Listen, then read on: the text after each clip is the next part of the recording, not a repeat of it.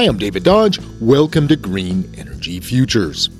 As unlikely as this may seem, Alberta is in the midst of a solar boom. We came to that realization after we did a recent story on solar. Evan Wilson is with the Canadian Renewable Energy Association, and he's based in Calgary, Alberta. It wasn't long ago when Alberta had very little solar. When I started in the renewable sector, there were 2 megawatts of solar connected in Alberta, and that was about 2016 or so. Today, when it comes to behind the fence or rooftop solar, we've gone from 2 megawatts to 80 megawatts is what we have in place right now. For perspective, we're talking about 6,168 small solar systems, and these systems generate enough electricity to power about 20,000 homes. But that's only part of the solar story. Then you have big solar projects, those larger than 5 megawatts. So big solar is relatively new. Right now, we have 20 megawatts of large solar projects online in Alberta.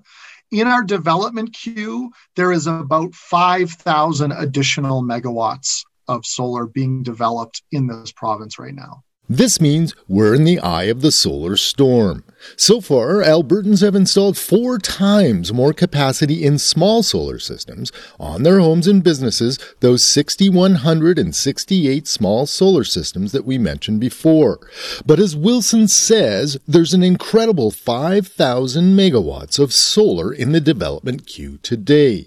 Included in these projects are several of the largest solar projects in Canadian history. Some of these are really unprecedentedly big. You have the Claresholm project, which is 130 megawatts, I believe it is. That's quite big. And then even from there, there's the Travers project, which is 430 megawatts, which will be the biggest project that we've seen in Canada. We visited the Claresholm solar project late last year. It's nearly complete and consists of 477,000 solar modules. The Travers project, due to start construction near Vulcan, Alberta this year, is a $500 million project that will consist of 1.5 million solar modules. It will produce enough electricity to power 100,000 homes. You know, there is really some massive investments being made in solar in Alberta because of the power of the solar resource here, because we have so many sunny days in Alberta. Wilson says Alberta's deregulated market is very attractive to solar developers who are eyeing 3 key sources of revenue: selling to the grid, creating power purchase agreements, and carbon credits. Companies like Apple, Google, Facebook, and many others have purchased large amounts of renewable energy.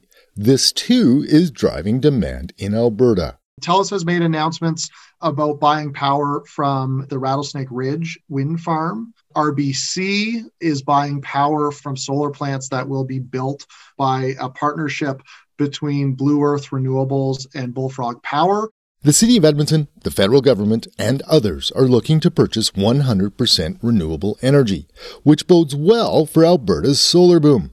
Alberta solar expert Gordon Howell says if all of these solar projects were developed, Alberta would get more than 10% of its electricity from solar. While all of these projects in the queue will not likely be developed, more will replace them in the future. Learn more at greenenergyfutures.ca. For Green Energy Futures, I'm David Dodge.